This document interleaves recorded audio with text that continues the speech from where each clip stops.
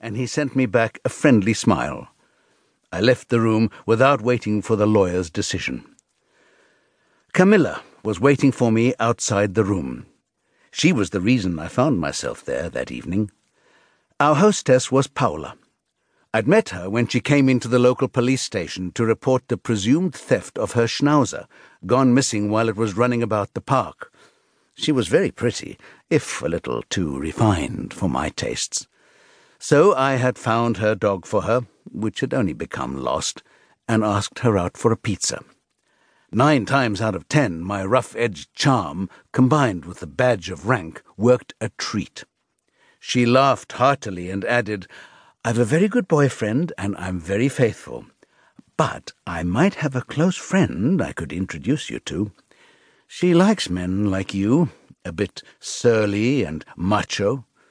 Perhaps you'd like to come round tomorrow evening." She lived in a luxury apartment in Vigna Clara, one of Rome's best districts. She was on the 3rd floor, overlooking a quiet little piazza, open, tree-lined, no noise. It was paid for by her parents in Palermo, so she could study in Rome. Her friend Camilla wasn't at all bad, except she was also a bit too much of a snob. But during the previous dozen years, I'd decided that, given I'd lost the one woman who had counted for something, I'd make do with the sum of the particulars of others. At 32, I could manage to think of at least one positive particular in every pretty woman who happened to come within reach. Naturally, I'd discovered a long time ago that the particulars of a woman are only discovered during sex, when the gestures, the looks, the words, and the sighs manage to be almost truthful.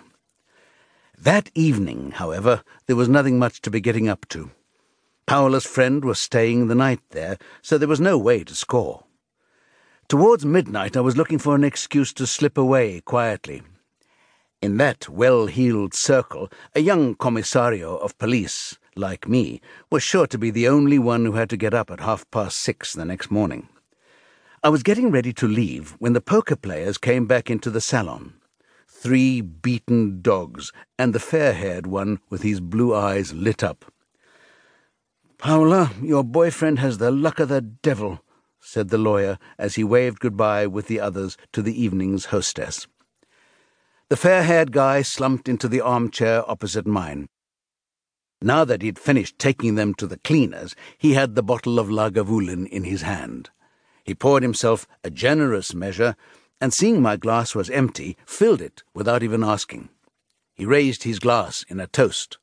His clothes, his wild hair and whiskers, everything about him made him seem out of place in that house and with those people. In short, more or less like me, except for the fact that I was a master in the art of hypocrisy, a true chameleon of the Secret Service who had learned how to conceal his contempt, while he was just a kid from the outlying suburbs, and the one who was genuinely out of place. "To this magnificent whiskey and those who appreciate it," he said, in the lower-class Romanesco accent of the outer suburbs. He offered me a cigarette. He smoked those awful gitanes without a filter that left tobacco on your tongue and a foul smell everywhere. "But they taste great," he said to encourage me, "and I count them out no more than 10 a day." They were cigarettes that no one in Rome's smart set smoked.